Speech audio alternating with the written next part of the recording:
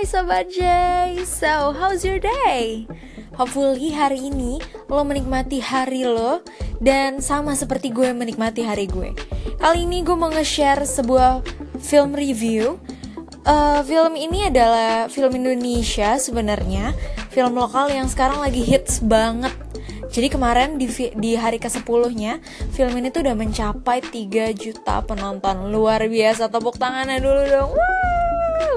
Pasti kalian udah bisa nebak dong apa sih film lokal, genrenya buat anak-anak remaja, kekinian, dan di hari ke-10-nya udah 3 juta viewer. Pasti lo semua udah tahu. Pemeran utamanya Iqbal ya, si Bale dan Vanessa Sasa.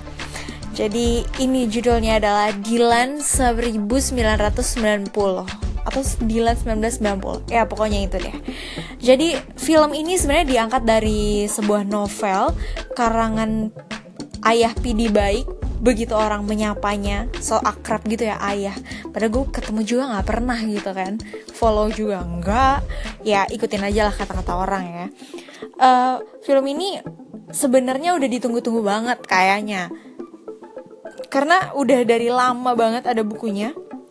Banyak banget kaula muda yang udah tergila-gila kayak gitu ya kalau lagi baca gombalan-gombalan Dilan yang khas dengan gaya bahasanya yang unik. Dan akhirnya pada tahun 2018 ini berhasil dituangkan menjadi sebuah film yang menurut gue sangat amat sukses. Kenapa bisa gue bilang sangat amat sukses? Karena di sini banyak banget yang nonton ini padahal udah ngebaca novelnya, tapi mereka tetap bilang kayak bagus, mereka kayak terpikat sama Dilan. Jadi pas ini kayak kebayang-bayang mukanya Dilan gitu katanya, aka mukanya si Bale, si Iqbal ya kan. Ya gimana ya, emang sebenarnya sih kalau dibandingin sama novelnya ya, jadi gue baru baca novelnya juga setelah nonton filmnya karena saking penasarannya.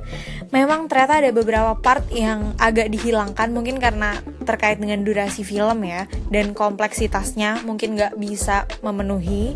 Tapi apa ya, meskipun ada part-part yang dihilangin dan itu mungkin agak mengurangi sedikit gregetnya film, tapi tetap keluar bioskop apa tante-tante mesem.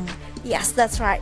Jadi emang ini keren banget. Gue bilang bukan PD Baiknya aja yang keren, tapi si sutradaranya keren, produsernya keren, semuanya keren. Terlebih lagi para pemainnya keren banget. Mereka yang tadinya dibilangin Bale kan tadinya kayak orang-orang, iya apaan sih, alay banget si Iqbal ex-CJR kayak gitu main-main jadi Dilan. Mendingan juga ini yang lebih cocok sama karakter garangnya Dilan sebagai seorang anak geng motor, panglima perang. Tapi ternyata begitu udah nonton keluar bioskop, gila, Bale keren banget, Iqbal keren banget. Dia emang paling cocok jadi Dilan. Nggak salah pilih PD Baik gitu ya. Dan di sini tuh kita bisa lihat sebenarnya ceritanya sangat amat sederhana. Kalaupun ada problem, ada permasalahan, itu sangat amat sederhana yang khas dengan kehidupan remaja pada tahun 90-an. Tapi gregetnya PDKT tuh berasa banget gitu. Yang digombalin si Vanessa, Milea, tapi yang deg-degan gue yang lagi nonton kayak jangan rindu itu berat, aku aja. Semua penonton langsung gitu kayak oh my god. You did a great job, Iqbal. I hope lo denger siaran gue kali ini. Gue pengen praise lo, kayak lo jago banget, Bal. Lo jago banget. Kemarin gue juga sempat sampai nge-DM, ini pertama kalinya ya gue nge-DM artis kayak you did a great job. Kayak gue memuji dia tuh pertama kalinya banget. Dan ini karena Iqbal jago banget.